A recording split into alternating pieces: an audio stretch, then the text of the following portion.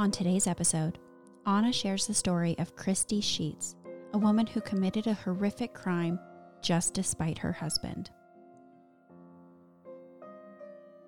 Welcome to Crime Bar.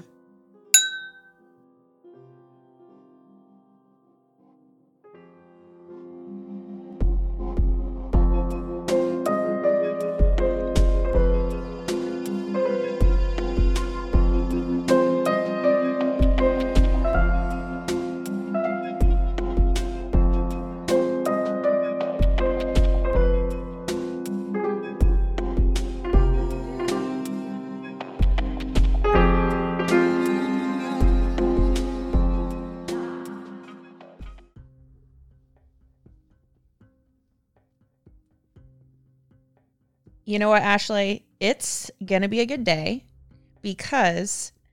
Do you want that to be the very first word that is said? No. You know what, Ashley? You know what, Ashley? Okay. What's up, Ashley? That's a good beginning. Thank you. No, I was kidding. Oh, I was like, I thought it was actually very well thought out and good. No, hi. Hello. Hi, How are Ashley. you? How are you? I'm good. I got to pet your dog today, so it's going to be a good day. Fuck. It's funny because I actually went and got a COVID test today before I got here. And I'm at the point of lockdown where I sat in the chair for about 10 minutes longer than I needed to just to be able to chat with somebody. Oh. And it made me happy. It made me really happy. Where are you getting your test? I only do the drive-through. Oh, I get out of my car and sit in the chair. I'm not going to tell you the cross streets because I don't need any weirdos knowing where I live because it's very close to my apartment. Oh. But it's so funny because I feel like with quarantine, I used to ask how are you just to be polite. Yeah. And now I'm desperately asking anybody just for them to share any bit of their day with me. Tell me about your childhood. Yeah, seriously, break it down for me. But speaking of disturbing childhoods, that's a good segue into my story this week. Yeah, what are you doing this week? It's really dark. I think especially because obviously we'll post photos of the murderer and her victims, but it's just something that you would see from the outside and go, that's a perfect family. They're all so beautiful and, sweet and very well documented on Facebook. They seem like they have this perfect, great family. Mm-hmm. And clearly that is not the case. I figured, should I just jump in? Well, what is it? Oh, okay. It's the story of Christy Sheets. Oh, I don't know that at all. I've never even heard of it. Buckle up. Somehow you're always picking stories I've never heard of. Because I used to do the thing where I would Google most disturbing murders involving a cabin in the woods. I would do very specific things to find, different crimes. Mm-hmm. And they were often really well documented because I think a lot of these podcasters are doing that. Oh, yeah. But so I just started, I don't know actually even how I found this one. I think I don't want to give anything away. It's a very specific Google search that I did that will. Okay. Yeah, you're going to figure it out. Okay. Pretty quickly. All right, well, let's start. Okay. So this story takes place on June 24th, 2016. So pretty recent. Mm-hmm. Well, June 24th, I met you 3 months later. It's our anniversary. I think our anniversary is September something, 2016. Something, yeah. Yeah, the first day we met. Yeah, we should figure that out so we can start doing anniversary trips. Mm-hmm. Christy Sheets, her husband Jason, and their two daughters, Madison and Taylor, lived in a suburb of Houston, Texas called Katy. While the couple's marriage had been falling apart, the two remained supportive and loving parents to their girls. The couple had been married for 20 years, but separated on multiple occasions. Christy had reportedly moved out for a while and then moved back in pretty recently to give things another go. This particular day happened to be especially stressful for multiple reasons. Christy wanted to ground her daughter Taylor so that she couldn't see her fiance. And this seemed absolutely... Wait, how old are these children? Yeah, I'll get into that. So she's 22. And this seemed, for that reason, absolutely ridiculous and inappropriate to her husband, Jason. And a fight... And to everyone else, and to me. And to everyone involved. A fight ensued.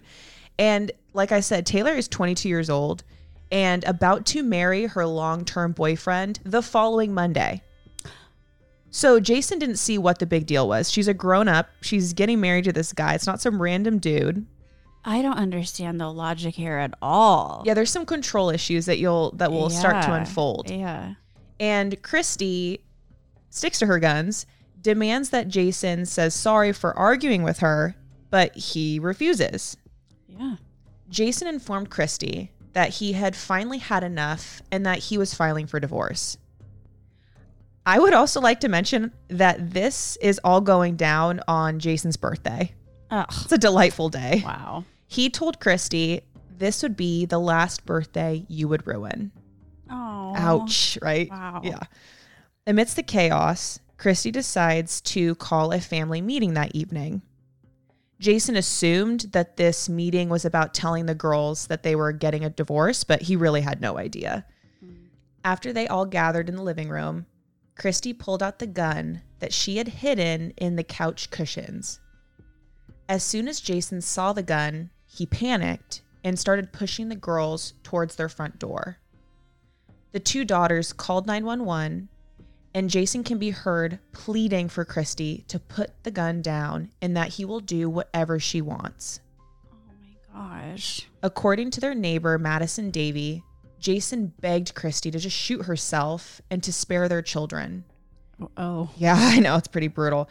And you can actually hear that in the background of the 911 recordings that I was going to play today. But unfortunately, with like the audio quality / the like horrific screams, you cannot hear it very well. So I didn't want, and 911 calls are already very disturbing to have to hear. So yeah, I was wondering about like, do we want to play those when we... I personally don't like hearing them. And I know that sounds, it's like there's a detachment with being able to talk about a crime or read about a crime, but hearing the actual victims and like the worst moment of their lives, I emotionally cannot handle that. So I figured I would just basically put in some quotes of what was overheard versus playing it, you know? Okay. Yeah. So he told her, just shoot yourself. Make it easy on all of us. Just shoot yourself. Wow. Yeah, chills. To which she replied, chills. I know, chills. I gave myself chills. To which she replied, no, that's not what this is about. This is about punishing you. She opened fire and began shooting at her family with her 5-shot 38 caliber handgun. And were her daughters out of the house by this point? No. So they were I wasn't there, so I don't really know. All I know weren't is there? I wasn't there. Surprise.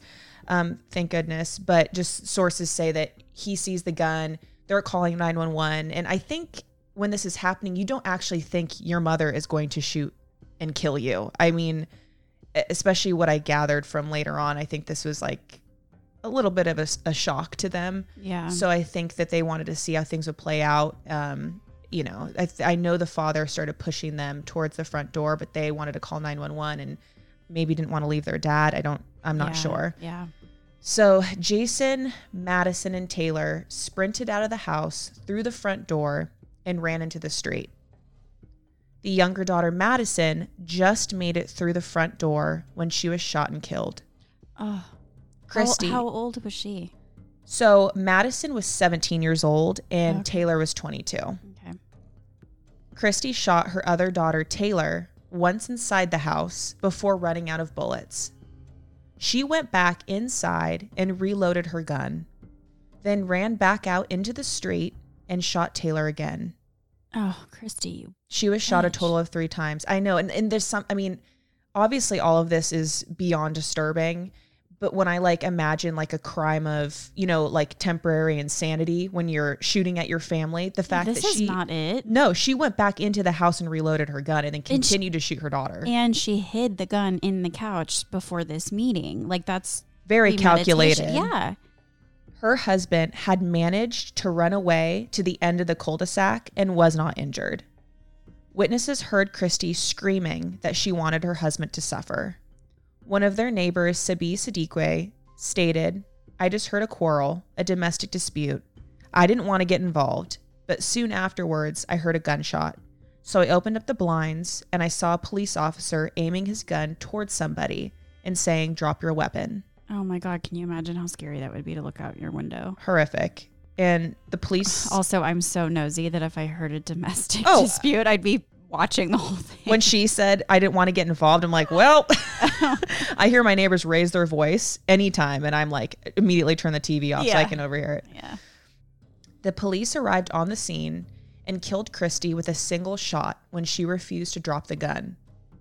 Her daughter, Taylor, was airlifted to Memorial Hermann Hospital, where she was pronounced dead. Oh. Jason Sheets was hospitalized for emotional trauma. According to Jason, Christy had plenty of opportunities to turn the gun on him and shoot, yet she chose not to.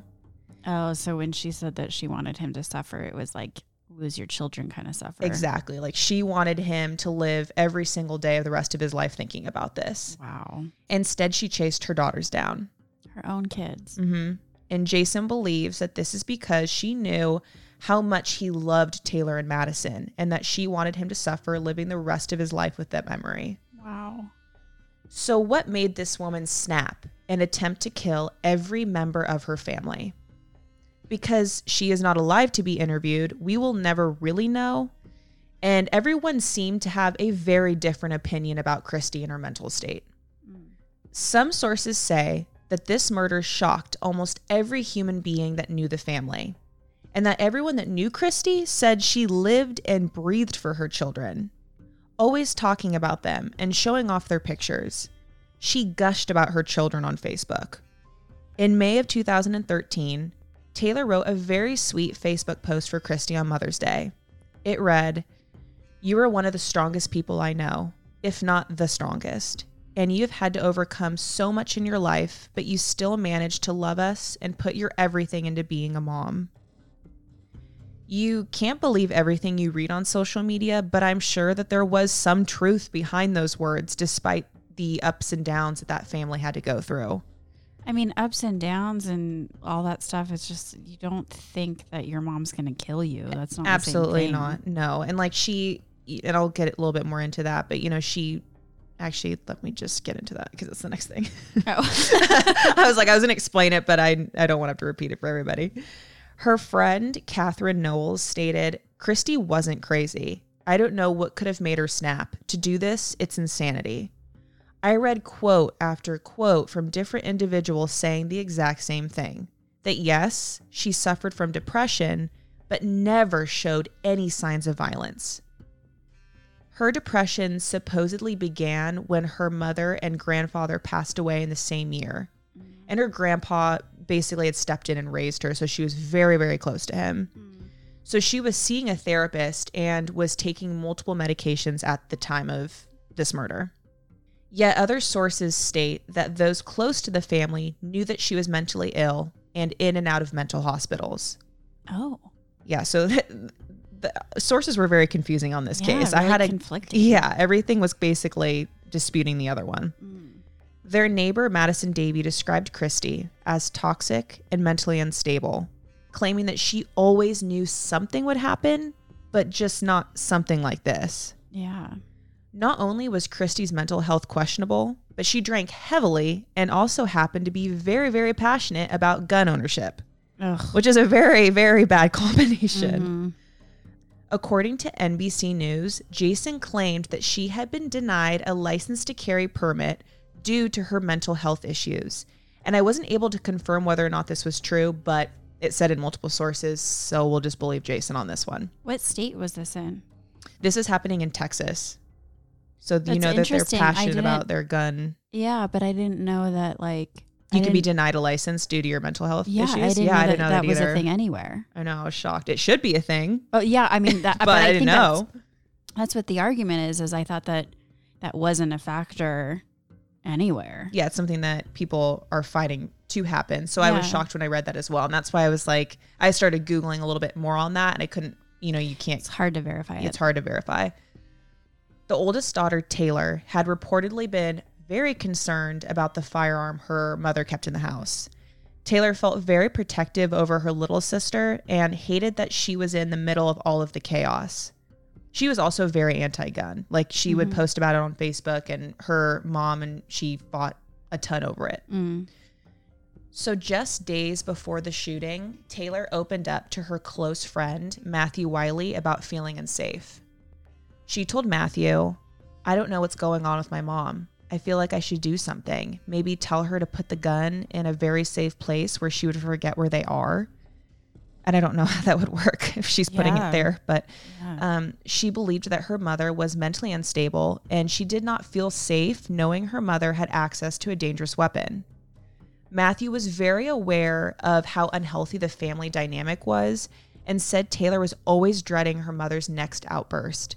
She could never predict when they would happen, but she felt like they had something to do with she and her sister growing up and eventually leaving the house. So I think that made her feel out of control and I guess just would make her snap. And if you remember, Taylor was planning on going to the courthouse the upcoming Monday to marry her long-term boyfriend, Juan. And even though there's no way of really knowing, this big life change could have triggered her mental break. Yeah. So this especially if your entire identity is your children, and then they leave and you don't have anything. And then your marriage is already on the rocks. And it's like, who am I going to be all alone? Yeah. Your whole life as you know it is changing. And if you're already struggling with mental illness and stuff like that, and you love guns, I don't know.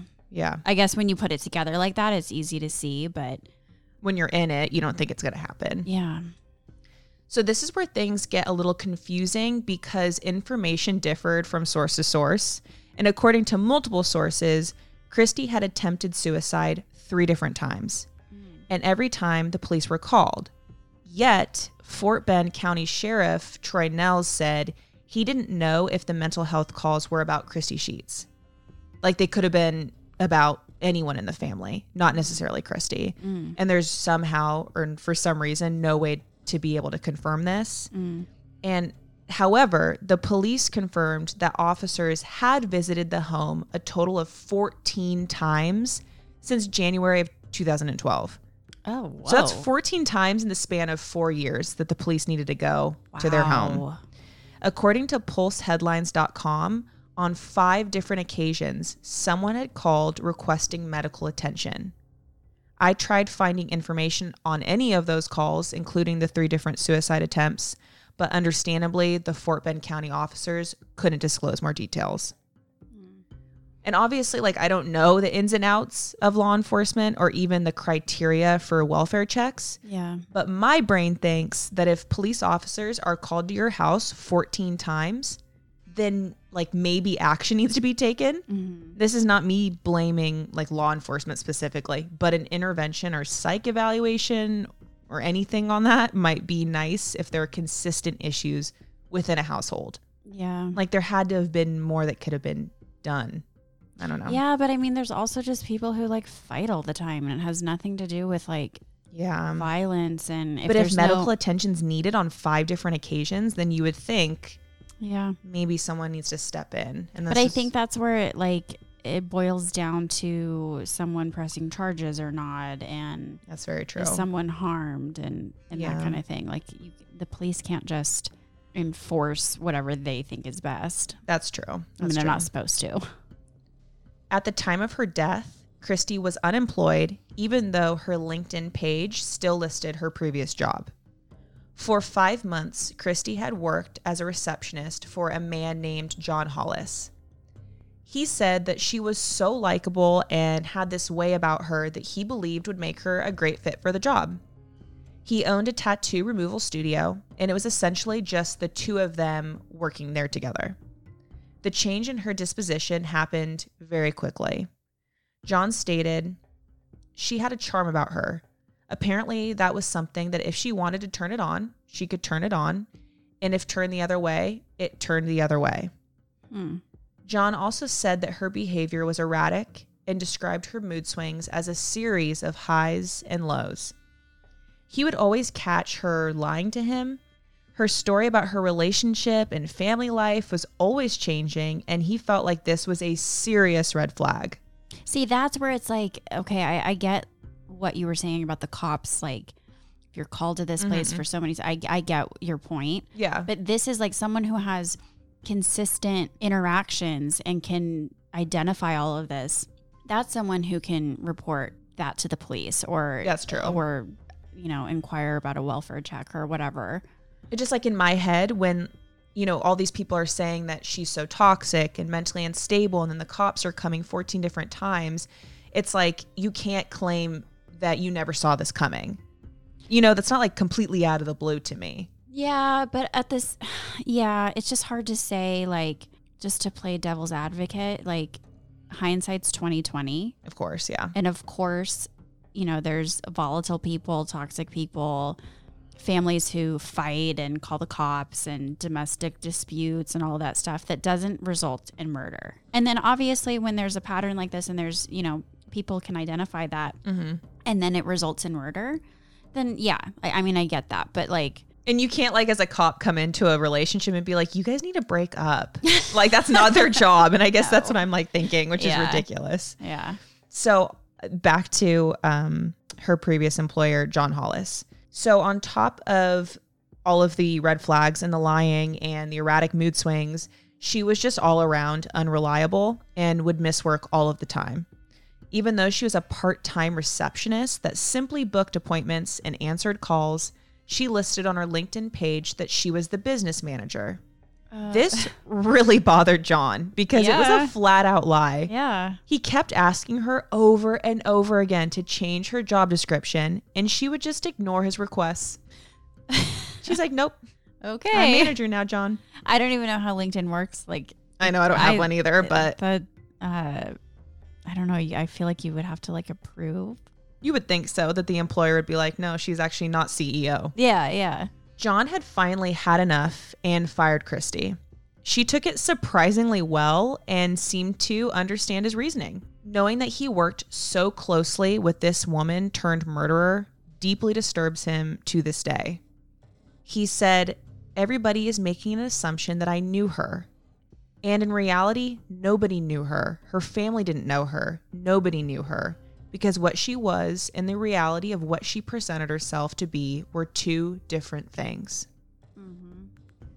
This devastating murder has left so many people shaken and confused.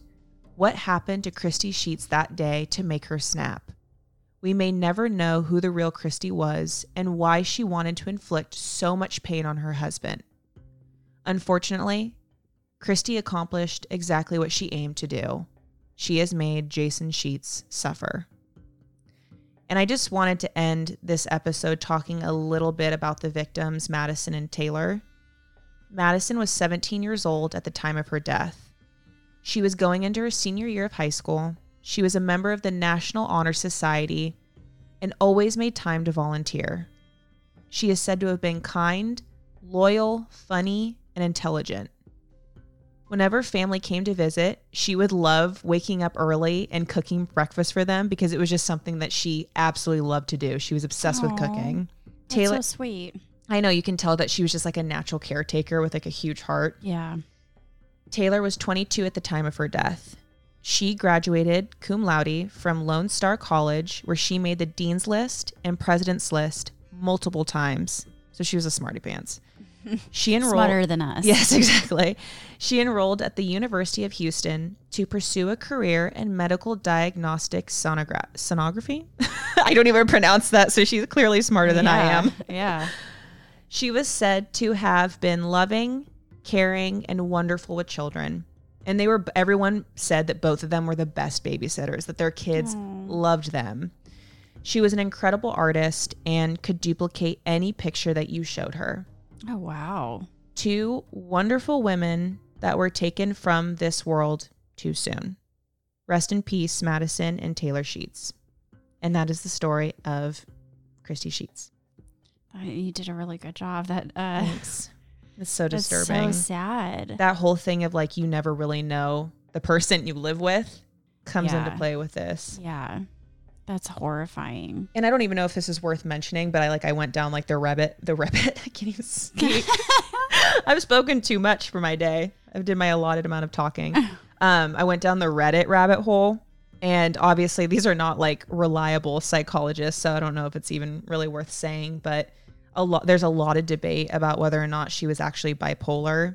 I mean, it kind of, based off just her employer, that guy, the tattoo removal guy, just based off that alone, it sounds like she probably was. Absolutely. And like, it didn't seem because you can have bipolar depression. So, she was diagnosed with depression, but with just the outbursts that her like kids feared her having, and they were so unpredictable and didn't really seem to be triggered by something specific. Yeah.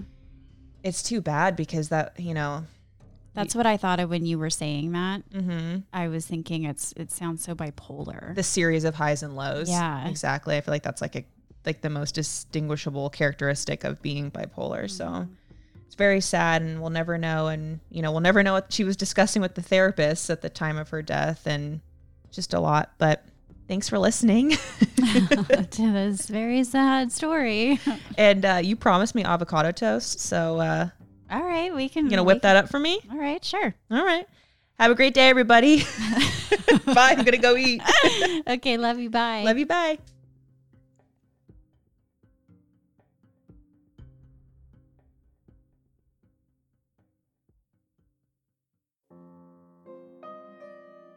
Thank you for listening. If you enjoyed this episode, please rate, review, and subscribe wherever you enjoy listening. We owe everything to the many journalists, authors, filmmakers, psychiatrists, and psychologists whose extensive work and expertise we pulled from to share this episode with you. For all of our detailed source material, please visit our website, thecrimebarpodcast.com. If you'd like to see content from today, you can find us on Instagram and YouTube at Crime Bar Podcast. We really love doing this show, and if you'd like to help with the continued creation of it, you can support by donating to our Patreon, which we have linked on our website as well as our Instagram, patreon.com/crimebarpodcast. This episode was hosted by Ashley Brumley Johnson and Anna Katharina. We'll see you next week.